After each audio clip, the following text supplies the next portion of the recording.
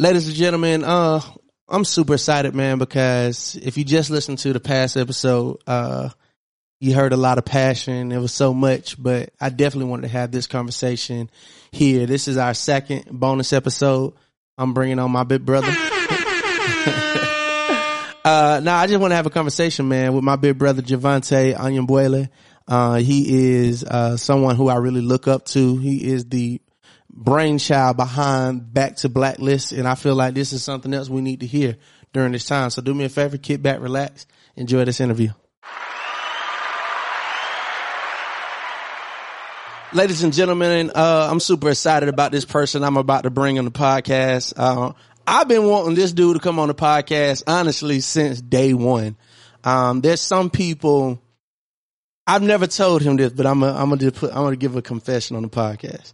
So when I begin to say things the way I say them online, whether it's like my political stance on something, there's a certain amount of people, when they like it or love it, I get more confident about what I said, then I start talking more shit. And this is one of those people. It's my big brother, man. He is, again, somebody I respect like no other. You're going to learn his story. You're going to learn how we met. And this is somebody that has truly taught me a lot of everything from politically in this movement to gospel music. Like, this brother has been my big brother, my mentor, my teacher since I met him. Ladies and gentlemen, please give a round of applause to my big brother, my friend, Javante Anyabwile. Oh, I get real applause. Yeah, we doing clap track in the back. But we doing a real thing here, dog. This ain't no janky podcast, dog. Clearly. This is the real deal. Clearly, I don't know what I was coming into. I was looking for the wire hanger with the foil around it. You legit. Hey, my man looking like that ding-a-ding-dong. Hey, so look, bro, we can jump right into it, man. What's so crazy, I've been paying attention to your posts lately, so I know where you at mentally right now. I know where you always been. But the reason why I'm doing this podcast, because I've had a lot of people reach out to me and they asking me the same question. How do I get involved? What do I do? Where do I start? And when those questions were asked to me, I brought several of people that I really respect on this podcast, whether it was Derek Bozeman, Attorney Mavely Davis, Dr. Akinyela, Baba Mukasa Ricks. Like, I brought some real legit cats on here, but the reason why I want to bring you on, man, just because your specific story and your campaign, bro. The Back to the Blacklist. Oh, okay. Yeah. The Back to the Blacklist is what you gave me when I met you, and I was like, dang, like, he just broke this down in a way that if we implemented this, we could see some real change in our community. So that's why you here. But before we start, man, how you feeling? I am. I'm in an interesting space. I don't know when your listeners are listening to this, but this is day 6 since the latest travesty that's taken effect on our people in America, where George Floyd was heinously murdered for the world to see by police officers from my hometown, Minneapolis. And so we got an arrest with maybe some Trump charges for the main culprit, but not his accomplices. And so it's day 6 of unrest and incivility. And I am saddened that another black man is gone too soon at the hands of police. But I am paradoxically proud to be from Minneapolis, and the response of the folk on the ground in the Twin Cities, in my hometown, just because not only for the grassroots, not only on that level, but also some of the government, the municipal government there, is really understanding the people, right, trying to work with the people. And, you know, it's been a spark in the latest uprising, honestly, that lit the nation on fire, figuratively and literally, and in the world. Right. So, I see the solidarity building across the world. It reminds me of Arab Spring, and so now we are the Cairo of the U.S. now. And I'm loving it, man. Like when I say I'm watching the videos at home and I feel that energy, bro. Like I feel the passion, I feel the fight, and what's so crazy, if you go back, the listeners that's listening right now, if you go back to probably about 2 episodes ago, we were talking about, it was an episode titled "We Must Organize" for Ahmaud, and we were just saying how there's a awakening that's happening in our young people. There's a sense of consciousness is being arose in our communities, and I feel it even more this week than I felt it 2 weeks ago. Yeah. I mean, I think everyone is, and we'll get into it, but everyone, is the straw that broke the camel's back. This is what they say, right? Right. I think people forget that parable comes from the fact that there were a million other straws underneath the one that broke his back. And I think that's where we are in terms of, before George Floyd, we were dealing with Breonna Taylor. We were dealing with Ahmaud Arbery. And that's just this year. Right. And in the middle of this pandemic. And so all of these things have been building up. And this is where we are now. And this was the straw that broke the camel's back, and you could almost sense it, especially because of the government's non-action or lack of action around the pandemic. You could sense where we were headed anyway. Right. So yeah, I agree with you. So one thing I like about you, Javante, when I first met you, you said something that just stood out to me, and in that moment, I knew, I was like, yeah, this is gonna be my dude. I'm gonna rock with this brother. Cause you said you were living out overseas, and you could talk about a little about your career, a lot of the accomplishments you have made in the corporate world. You've done your thing, but you were living overseas, living it up, a life that most people would dream for. But you said you came back because you seen what was happening to your people, and y'all wanted to get involved. Talk to us about that. Yeah, I've been afforded the opportunity to be what they call an expatriate twice in my working career. One in Europe about 15 years ago, and then one in Asia about 5 years ago. I came back 5 years ago then. It's a life living high off the hog for sure, especially when I don't do public sector, so this was all private corporations, so it was right. It was a good life, but having access to being Joseph in Egypt, sitting next to Pharaoh, but then seeing how your people being treated, it wasn't something that was sitting and resting well with not just me but my wife as well. Shout out to Talitha. We made that, Talitha. And we made that decision, to say, look, this has been fun. We've experienced it. Not much more we can gain from a soul purpose point of view living over here. Although we love it, it's time to go back and do the work because we're needed. Our people are needed.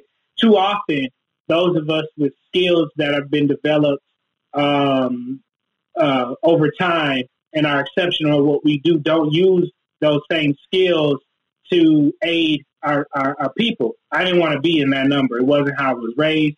It wasn't how I grew up. It wasn't how I was educated. And so it was time to come back. That was 5 years ago, believe it or not. Wow. So, yeah. So that's in fact, 5 years ago till the day. This is where we got on the plane. 5 years ago till the day. Wow. So when you told me that, I was like, yeah, this is a good dude because you came, I met you at Sankofa Church, and you just came hands on deck, bro. You just came ready to work, and you just got involved. And I just seen how you moved, bro. You came to specifically to a Pan-African black church. You found, you were looking nothing for, black schools for your kids. You wanted to live in a black neighborhood. Like, you moved and lived in a way that was just a beautiful example. And it didn't reflect what people try to think the movement is. People think the movement is, oh, you wear dashikis all day.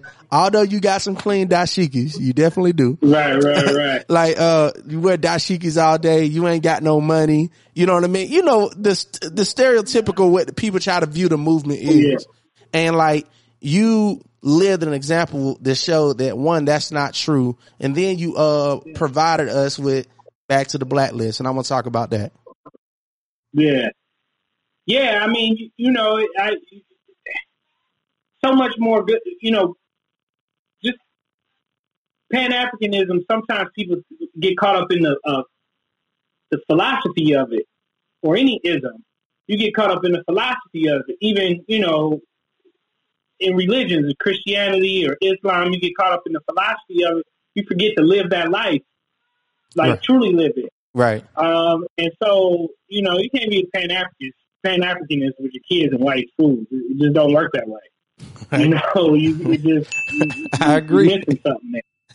You know what I'm saying? So, you know, but I was living out the Back to Black list. So the list I created, are we jumping into that now? Yeah. So yeah, when you met me, I was being extremely deliberate in showing that my philosophy and ideology lined up with my way of life. And that was birthed out of a lot of education, but the catalyst for it specifically, right before I was moving to Asia, I had been working in Asia, actually sort of commuting back from Asia. My family was still in the States, starting in like 2012, just a few months before the Trayvon Martin was killed and murdered. And then that news broke, and I remember when that news broke, I was in Japan at the time. I was only over there for like 2 weeks, coming back to the States. But fast forward a year and a half later, we made the decision to move my family over, and I was over there setting things up for them. I had basically been over there for about 6 weeks, and I was about to come back, and then the Zimmerman verdict was released to not guilty. And coming out of that, and during the whole time talking about Trayvon Martin, going back up a little bit, you know, he also was. It was so heinous, and how it grabbed the nation's attention, and who he was, how everything went down. But prior to that, there had been a string and a rash of these unarmed killings of black men as well. And I kept talking about, you know, we have to understand the importance and give the right amount of weight to the physicality of where we live. And where we live is extremely important as a people, because we can't protect the herd if we ain't a part of the herd. Right. You ain't never seen a gazelle make it and survive alone, you know, because the lions be extra. Right. In fact, they trying to separate you from the pack. So, you know, out of the frustration and really the torment within my soul, me being in Asia, getting this news, not even being, you know, in the same country, you know, all my people affected, I took to Facebook and I just wrote down my thoughts and tried to break down some of the things that I had been saying for a long time in a very simple format. And so the post became like one or two posts. I listed like, okay, here's step one. This is what we need to do. And then at the end of the day, it became like 10 steps, probably between like one or two or three posts just on Facebook that I was doing. And my wife put it together, and she's the one who actually caused it Back to Black list. But, you know, that list is just, to me, the fundamental changes in how we needed to move. And I try to place it in a way that was as simple as possible, because it's amazing how, you know, you understand that story of you really understand that story of the Israelites of Egypt and how they didn't want to move at all when you living it out in your black life in America. Right. You know what I'm saying? Right, so right. You know, give you every excuse like, oh, it's too complicated. I can't do this. I can't do that. You know, right. It's hard to find black businesses. Yeah, you know, all of that. Like, well, yeah, if you live where you're the only black family in your entire municipality, yeah, I'm pretty sure you're going to struggle finding a black business. But if you live where black folk live, guess what? You probably going to be able to find you a black business fairly simple, right? Right. So, you know, and when we hear things, and, you know, black folks, especially black educated folks, they love to throw out stuff like, oh, the black dollar doesn't circulate in the black community. Well, why? Well, let's talk about that. Why is that, right? And then when you break it down, it's like, well, I have no chance because as soon as you get that check, you out of the black community. Right. You know, the only time you coming in is on Wednesday nights and Sunday mornings. You know, and maybe then you picking up a chicken dinner on your way back out to go live next to white folks chasing whiteness to your detriment. Imagine a gazelle trying to be a lion. You know, how well would that work out for them, right? So, but, you know, so the Back to Blacklist was just basically created to say, okay, here are some simple things that we can do to protect ourselves. You know, step one, I specifically started with this one, get armed, get yourself a registered gun and learn how to use it for self-defense. The reason I started with that was because it was not necessarily about the gun. I mean, you know, we're familiar with guns. We live in America, right? More guns than people. Right. But black folks, and the gun gives an artificial but still a comfort level. It's an artificial comfort level for folks to feel like they're more secure with a gun, right? Right. And black folks love to say, because step number two is it was relocated in the black community, and then put your children in predominantly black schools. So before we could even get to step number two, I wanted to just talk about step number one, because what I was trying to do was say, okay, here, it's still safer with a gun. So then when you say, oh, it's not safe in the black community, that's why I live by these white folks, not understanding how psychologically damning that is for you. Right. Right. You know, okay, so if you're scared, then why don't you just get a gun and learn how to use it? Arm yourself. So you can feel extra protected, right? Right. So let's start there, right? If that's what's got you scared, let's start there.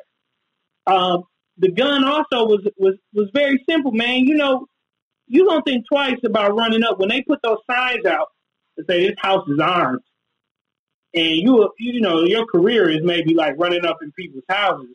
You're gonna hesitate. Pass on that house. You gotta hesitate. You might pass on that house.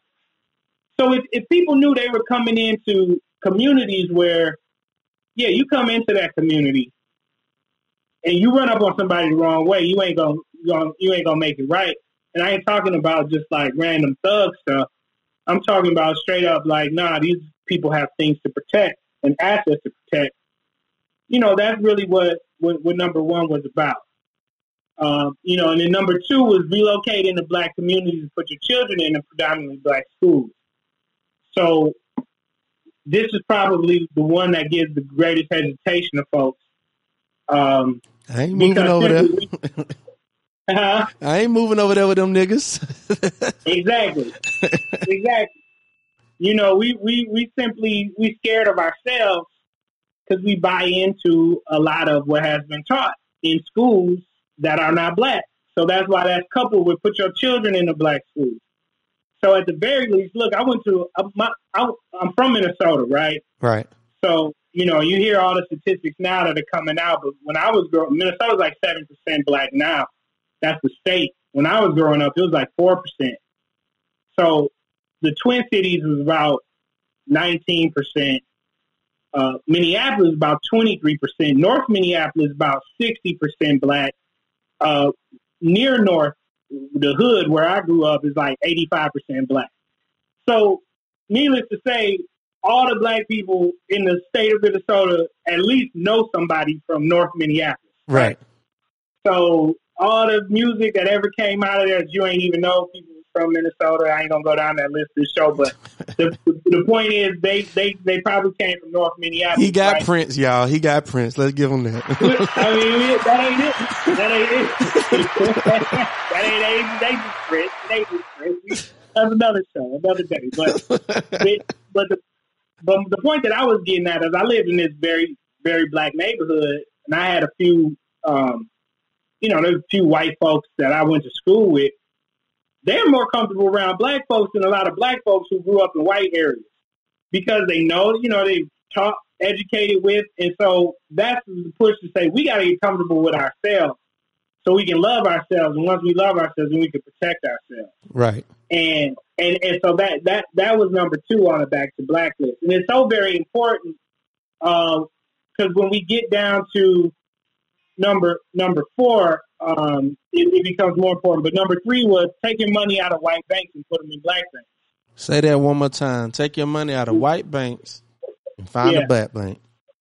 Yeah, and specifically said it don't just say open a bank open a bank account at a black bank and put $1 in there. The $100 that you're gonna pull out the ATM. Yeah, that's not helpful. Banking is about deposits. When they get deposits, they can make loans. I mean, you got to put a substantial amount of money in there for the bank to thrive. If the bank is thriving, then the community in which it serves will thrive. And if the community is thriving, then you have less issues that would cause some fool to think that he could be neighborhood watch and play cops and robbers, or these police to feel like they have a purpose occupying our neighborhoods. So, it's tied to the economics. All of this is tied to the economics. And black economics is microeconomics. And you cannot practice microeconomics from afar. And so microeconomics is basically stating that, it's the group of goods and services for value that are traded amongst this microcosm. Right. And so you can't do that. You can't be like, we talk about this almost existential experience of a black community. Like it's just this thought. It's this philosophy, this mindset. No, it's a place. It's a place we got to be a part of. Right.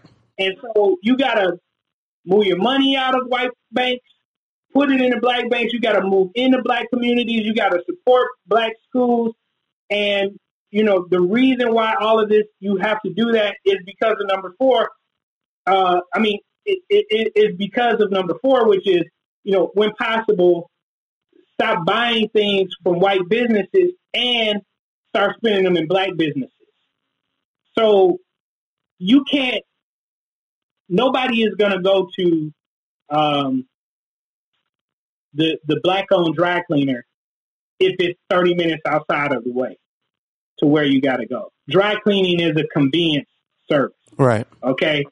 So you can't support the black-owned dry cleaner if that ain't on your way home. Right.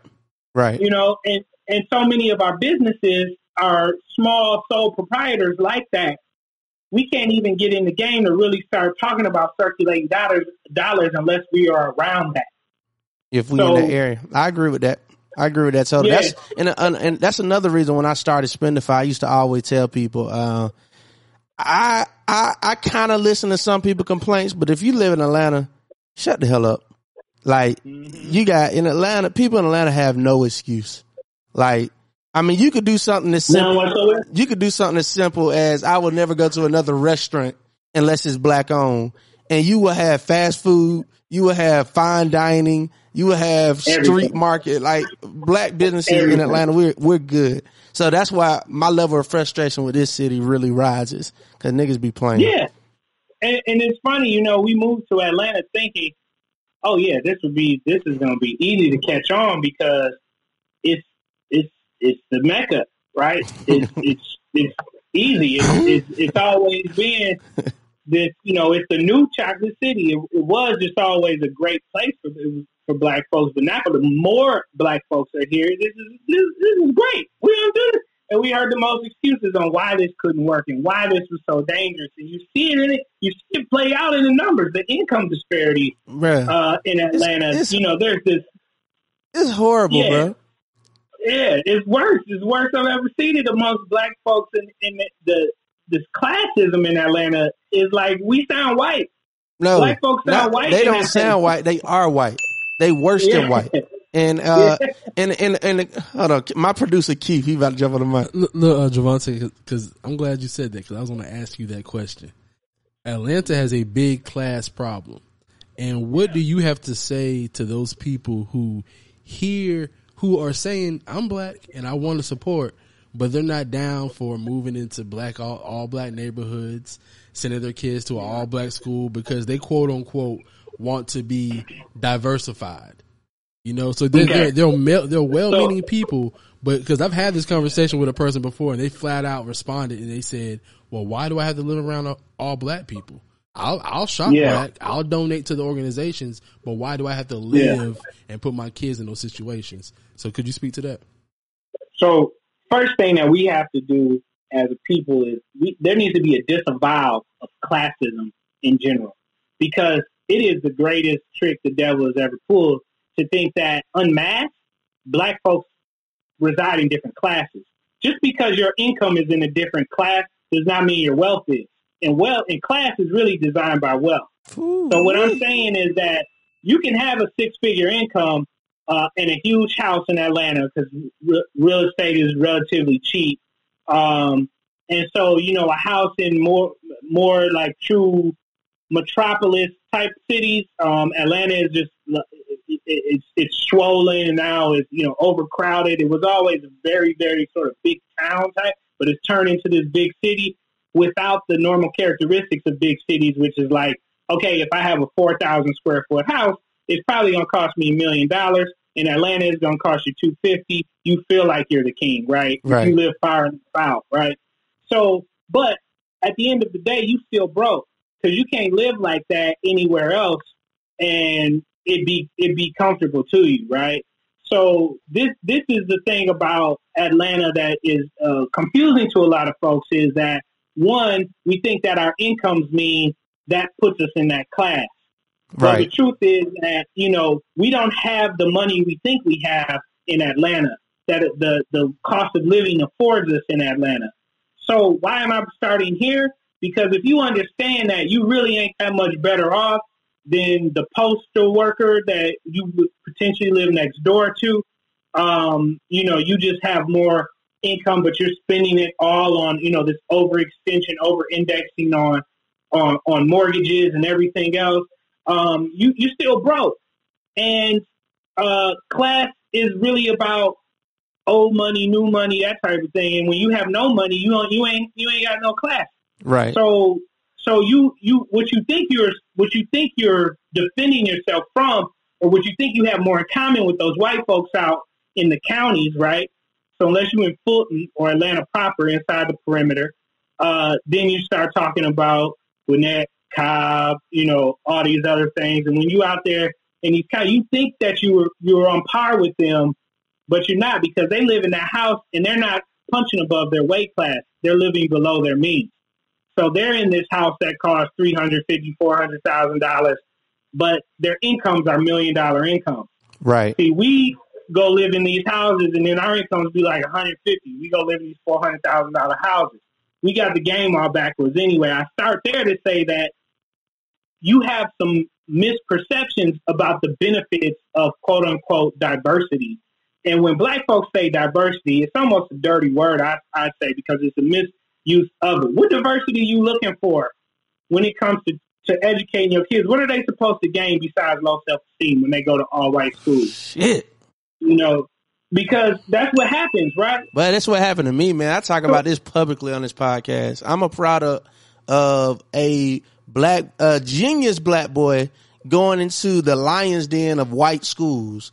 I went to Athens Christian School, bro, and that's what it built. Insecurities. I had no confidence in my academic abilities because they had no standards for my intelligence. They only had standards for my athletic abilities. Yeah, and what ends up happening? What ends up happening there is then the development of our most precious assets are the young minds. They get really stunted when you talk about teaching the whole child. So all of the studies out there show black kids in white schools fare no better and a lot of the times worse than black kids in black schools. Okay, so you can give them all of the bells and whistles and the trinkets, and they still end up in the same places at best as other black kids who didn't have it. And really, most of the time, what's at the core of that is it's a failure to teach them who they are. What do I mean by that? When I was in Singapore, Singapore has the #1 school system in the world, and that's not hyperbole. That's in every. You look at everything. Singapore is #1. Okay, you know the U.S. is like 36. Okay, and I don't even think there's 36 first world countries in the world, but the U.S. is at the bottom. You know what I'm saying? So there are third world countries and developing countries that have better school systems than the U.S. Singapore has the best in the entire world. So my daughter was in school in Singapore. We put her in the local school because we never worried about what she would get. My wife is an educator. She was a teacher, then a principal at an Afrocentric private school, then an educational consultant. So we were good. We knew we were equipped to teach my daughter. At that time, we put her into the local school, and their curriculum. Now they do 2 kindergartens. They do what we would call pre-K. They're actually doing kindergarten, our version of kindergarten for the pre-K age, and then they do a K2, what they call it, which is like another extended kindergarten. So by the time they're in first grade, they're already reading, they're already doing math. So they're just like they're hitting it. Keith so like that. Keith he hard on the education at home, so Keith likes that. Yeah. Well, they do that in the schools there, right? And it's starting at 3-4 years old. And what they learn in K1 on the curriculum, what it says in the local schools is, what does it mean to be a Singaporean? That's the first thing that they learn. Before they learn anything, by the time they get to first grade, they doing math and reading better than everybody else. But the first thing that they learning is, who am I? Nice. What is my purpose? And our kids will go through all the way through 12 grades and never learn that. Potentially even college, depending on where you go and what you study. Yeah. And so the reason that's so important, purpose is so important, is because when that passion runs out for whatever that you're doing, you got to be able to fall back on something else greater than you. And that's what education is supposed to be about, teaching that whole child, let alone the fact that studies also show when you put black kids around white teachers, they're going to fare worse because of the low expectations. That drives the achievement gap. What you don't get out of those teachers is someone who truly loves that child, so they won't accept less from that child. Okay? And so all of these things are, when I add it up, I'm like, okay, you saying you moved to so-and-so neighborhood for the good schools because it has an A grade. Okay, good school for who, though? Right. Show me the success stories of the black kids that came out of that school. Right. So I got a question, just for the sake of time, because what I'm doing, we're going to transcribe all of these and put them in our show notes, the black list. But it's some more on here that really in times like this are important. And I want you to go to number 7 on the list. Yeah, number 7 says turn off all major news outlets. Watch TV One, listen to local community radio, buy black newspapers and read them online. Find some blog radio stations and podcasts.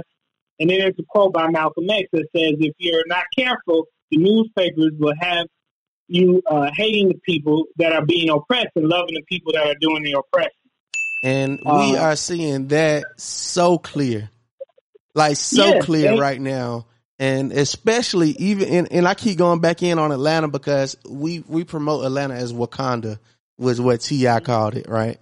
And to an extent I agree with him, and I'll talk about that later, why I agree with him. Because Wakanda wasn't perfect either. It wasn't perfect either. I mean, Wakanda was a classism, and Wakanda is the reason why Killmonger was created. The classism of Wakanda. So if we want to talk about it, Atlanta is Wakanda, and we seeing Killmonger burn this shit down right now. So that's a whole nother conversation. But what I'm saying is that's so important because the number one thing people say when you post some shit, because I'm all about blogs, podcasts, stuff like that. And I would argue that this podcast gives a lot of great information, especially credible information on what we should be doing. But the first thing you hear people say is, did it come from? What source did it come from? Did CNN post that? Did Fox post that? Like, you looking at these big outlets as credible sources. And that's one thing we have to change. So, yeah. It really goes back to what do you value? And who you believe? Whose words you gonna believe, right? Right. So I just wonder what black people believe, knowing all that we know in this history, right? If Africans today, did that white woman ever get believed who said Emmett Till whistled at her by black folks? You know, because today I feel like she may have had a chance. There may have been some folks that have been a little bit more understanding, right? Bruh. And if it ain't caught on camera, you know, we don't see the insidious nature of everything that's happening. Bruh, Amy, in the park, we seen it. We just seen it. We just seen Emmett Till happen in the fucking park. That's what that shit was. Yeah, and that again, it's just about the value system. And listen, I want to be clear in what I'm saying about white folks. It's not that an individual white person, I wouldn't give them the benefit of the doubt. But when you look at the statistical significance of numbers of white folks and how many lies have been perpetuated and how many stories have been purported about black people that have just been fanciful ideas in white people's minds, there's no way I'm giving them the benefit of the doubt. Right. If that tape, if the video wasn't there and it's, you know, I fear for my life for it. You know what I'm saying? Like it was clear before there was video of Ahmaud Arbery. You know, we saw the story, and so if people started talking like, "Oh, he was like, was he jogging or was he robbing somebody?" What? Like, come on, man! Who gives a fuck? In, right? So how do you? So I'm just saying, who you believe in, and then if you don't believe in them, how do you believe in their news? Right. Right. How do you believe in their news? So Woodrow Wilson, the reason I think this is so important is because Woodrow Wilson was, you know, president of the United States. And this man was, at one time, the president of Princeton University. And before that, he was a history teacher at Princeton and Ohio State, a history professor. Okay, so this man is supposed to be learned in history. Okay, so the first movie, you know, ever showed at the White House was Birth of a Nation. Okay, Woodrow Wilson allowed it to be shown, and after the movie, this man is on record saying, you know, it was an incredible movie, and the only sad part was that it was incredibly true. Okay, and that shit rolled. I mean, that really was a catalyst to allow a lot more of the lynchings to occur, a lot more of the injustices, a lot more of the police brutality. Woodrow Wilson was at the middle of that, and because the president said it, the media believed it, and because the media wrote it, then other folks started believing it. Right. So this is the history of this country, right? That's being repeated right now with Trump. Right. And it don't matter where it's coming from. I mean, I just see them reporting on Minneapolis, and it's funny because so the south side of Minneapolis, where this occurred, that's where they're doing a lot of the rioting. The white supremacists that's engaging in a way where, you know, they like burning stuff. It's just not happening on that level in North Minneapolis, where all the black folks are. Right. And CNN has not taken one camera in North Minneapolis, where the black folks are.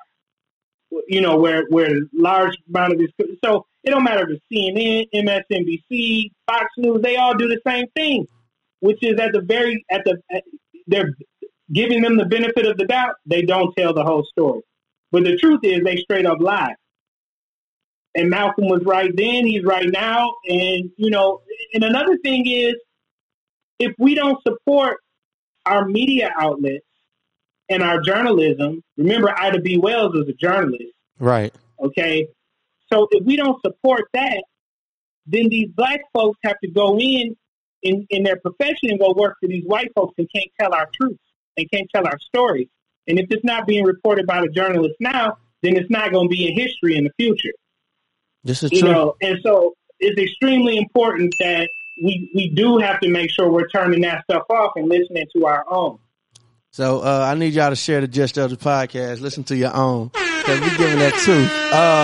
All right, so one I want to go to, because we went really hard on this last week. Number nine, I think it's important. Talk about it.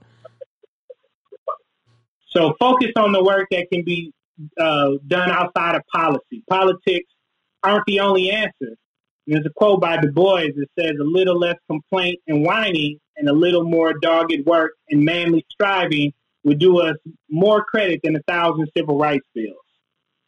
And so, what that's talking about is the most affluent, well-off minority community in America is the Asian American community. Mm-hmm. Their voting rate is like 4%. Yeah. And they ain't blamed. They are never blamed for us losing elections like black people are. No. I mean, they're smaller, but they vote at like a 4%. They don't vote. You can say statistically, looking at it statistically, they don't vote. They go out and vote like 4%. Okay. Now, the group that's doing the worst, I'm gonna say save the Native Americans, but outside of Native Americans is African Americans. Mm-hmm. And we vote the most out of any ethnic group, including white folks in this country. White folks, I think, voted like 62%. We vote at a 67% rate. It's not coming from policy. It's just simply not coming from policy. Right. Because, Mike Freeman, the DA in Hennepin County, which houses Minneapolis and its surrounding suburbs, he was voted in. He's a white liberal Democrat. Okay, so this man will try everything in his power. In fact, the only police officer he's ever prosecuted before was a black man who accidentally shot a white woman. Yeah, I remember that. Okay. I remember that. But there have been and she was tons, $20 million more than any of the other payouts. And so. And that's what our vote got us. That's what our vote got us, right? And I'm not saying that it doesn't have its place, because if you go across the river to St. Paul, my boy, we grew up together, ended up going to the same college. He's now the mayor of St. Paul, and it makes a big difference because as soon as he got in there, he started what they didn't want him to do is what he started doing. He started, He started doing the right thing by the people, and so it can make a difference. But you can't start there and expect that to be the silver bullet. And you got to know it can't make up all the ground. Right. The policy can't make up all of the ground that we have. The policy is not going to be able to fix black schools when the talented 10th don't put their kids in those black schools. What do I mean by that? You can say this school can have all of the resources. I've seen it play out where a school in the hood get all of the resources, but you got all of the kids who don't understand that it's actually very much black and African to be the smartest in the class because they don't know who Imhotep is. They don't know who Cheikh Anta Diop. They don't know who Du Bois is or Carter G. Woodson is. And so they don't see themselves in that type of reflection of being smart, wanting to do well in school from an academic scholastic level, and they get all the technology and the tools because the state gave it to them, but they still got the worst graduation rates. Right. That's what these policies have given us when we don't get to the core of it. And more than that, our greatest wins from the political structure, okay, those wins have come usually from executive powers. Emancipation Proclamation, Sherman Order 15, the civil rights bills that were pushed hard by somebody that it was an act of God. LBJ was the only one pushing for it, and this man used to call the civil rights bill the nigger bill. He's trying to get the nigger bill passed. Right. So, we wasn't voting for him. He was just as bad as Trump. He was a Dixiecrat. Dixiecrat was synonymous with KKK. Right. This is who LBJ was, but he's the one that did the most. And it wasn't because we voted him in. It wasn't because of that. It was because, whatever it was because, I say it was an act of God, but eventually all the powers that be that were working on our behalf got to him, and he said, this is what needs to happen. There was some political strategy for him to try to do that, but my point is, we didn't vote him in. We didn't vote Abraham Lincoln in. You know what I mean? Like, we didn't vote Andrew Johnson in. Right. Worst president at earth. So it's we over-index on politics with no economics. We don't control the purse strings, so we can't control the politician who's going to follow the purse strings. The whole thing is about survival, and politicians want to be reelected, survive, and to be reelected, they got to chase money so that they can go into a campaign, and we ain't got nothing to offer that way. So usually we just left with our pants down after we didn't give it up to them for free. Right. Nah, look, I mean, it's some real shit, man. So like, it's one of them things where people go so hard on it and they don't reflect on the stuff that can be done outside of it. That's why I love that point. And speaking of economics, number 10, you give some really good books that we need to read, and that's the one I want to wrap it up with, your number 10, unless you had another one you want to point out. But like I said, I'm going to add all of these on our show notes, so everybody will be able to read everything. But number 10, you gave some books, and reading the first book that you titled is actually how I started Spendify. It's why I started Spendify after I read this book. Yeah, read, think, and discuss.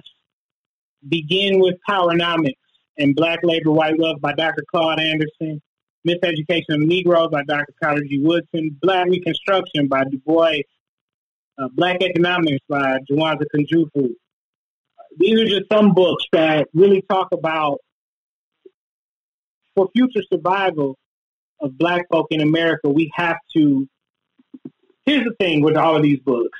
It's an education about whose team you're on and what plays we should be running. I feel like Black America is often the little kid that's playing T-ball for the first time, and the ball gets hit, and they turn the other way playing in the grass, not knowing what's going on, and everybody's yelling at them, like, hey, turn around, and by the time it's already too late, I feel like that's us. We don't even know we're in the game, and then once we realize we're in the game, we don't know whose team we're on. Right. We running the wrong way to the other end zone. Running away from it. These books help you understand whose team you're on, what game we're playing, and then what the play is. Right. Yeah, what the play is. And Powernomics may not make sense to a lot of folks unless you read Black Labor, White Wealth first. Right. To understand truly like what we are left out of, but what has been built on us. So we're the underbelly. A lot of times we think white folks are doing things on purpose to us, and we're just we're not even a part of it. We're just the afterthought or no thought at all. Right. Because our utility was played out after Jim Crow, after sharecropping. But even for a lot of us before sharecropping, I mean, we were brought here for a specific task. It's like if these farmers with COVID and everything, they can't raise the pigs and the cattle. What are those animals good for? Right. That's basically what we were. And that's sometimes why we end up being treated like vermin. So unless we make ourselves a collective asset, for ourselves to protect ourselves, number one, we have no chance. But here's the beauty when we do that. When we become sexy to the world, we'll get treated better by them too. I'm not saying do it for them. I'm saying we need to do it for us because we got to take care of our own. Right. But what happens is that the reason Asians ain't got to worry about the vote because ain't nobody messing with them like that. They know who their, they know who their doctors are, and all of these things. They understand that. You know what I mean? And if we approach it to say, look, we have to create communities for ourselves where we thrive. I guarantee you, a lot of people are going to want to play in the sandbox in the right way and come to us correct. The number one thing that will stop, and the reason this list was created, is just this inhumane, asinine occupation in our communities for the police. Right. That's the first thing that would be to stop if we create it for ourselves and we could police ourselves. I rock with it, bro. First of all, I just want to thank you for coming on, man, and just giving it. If y'all do me a favor, if you're listening to this podcast right now, go to the show notes, look at the backs of the blacklist. All 10 of them are there. Javante has laid out some clear things. Like I would say this. Keith sent me an article about the 7 people killed in Tennessee during that rally. And at that time, and I ain't gonna lie, like I know I'm around so many people that are registered armed. Like my homeboys are coaches. They arms dealers. They teach guns, and I still didn't have one. But when I seen that, I was like, you know what? I'm playing because they say when you know better, you do better. And there's no reason why I shouldn't do it. So, I went and got registered and got my firearm last week. So, we in this thing, man. Like since I met you, I've been trying to live by this list and apply this list to everything that I'm doing. So I thank you for being the thought leader of this, but not just a thought leader, but you're actually a person that's walking what you're talking. And I appreciate you that. And I appreciate your whole family, man. I made this whole post, this gay ass post about y'all 2 years ago. Yeah, man, that makes me very uncomfortable when you do those. But I meant every word about it, man. Like I don't think you understand how much I love and respect you and Talitha and everything y'all do for the people. I appreciate you, Doc. We love you too, man. If there's one thing I can just say in closing, it is number 6 on this list, which says be positive and optimistic and filled with hope. There really is no room for anything else. If we want to see change, let's just all be change agents. So no matter how desperate it looks, we got to keep the faith. We got to believe, like King said, that the moral arc of the universe will always bend towards justice. So if we're doing the business of defending the least of these and those of the oppressed, we know God's always on the side of the oppressed. We'll be all right. I'm with that. I think that's a beautiful way to end, sir. You got to tell the people how they can get in touch with you, or if you even want that. I know he don't really fuck with people like that. Now, I ain't trying. Don't run up on me if I don't know you. Don't be talking about, I bet I heard this. Okay, that's nice. Talk to Elder. Hey, you and Keith got so much in common, bro. Y'all got so much in common. You don't even know. With that being said, man, give my boy a round of applause.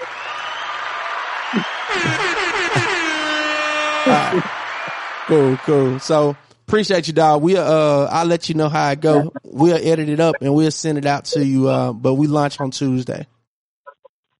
All right, cool, man. All right, appreciate you, Javante. Yeah, thanks. I told you, boy, that boy Javante. Yeah, hey man, he the truth though. I like Javante because I like that, just to myself. Private. But one thing about it, man, I had Javante on, but it would have even been more powerful if I could have brought on Talitha, his wife. She has a movement, Black Girls Speak. She goes in even in herself, and then they both are poets. They're poets. They spoken word artists. I didn't know that part. Oh, bro, that boy Javante ill. Like I just know how he probably want to do it for me, so I ain't asking for nothing. But Javante be going hard, man, and I just appreciate him for that conversation. Y'all do me a favor, make sure y'all take that back to Blacklist. It's in the show notes. Post it. Yeah. Post it on your timeline and get others to do it. And we out. So with that being said, you already know. How we always do, man. We love y'all. We need y'all. But most importantly, we can't wait to see y'all next week.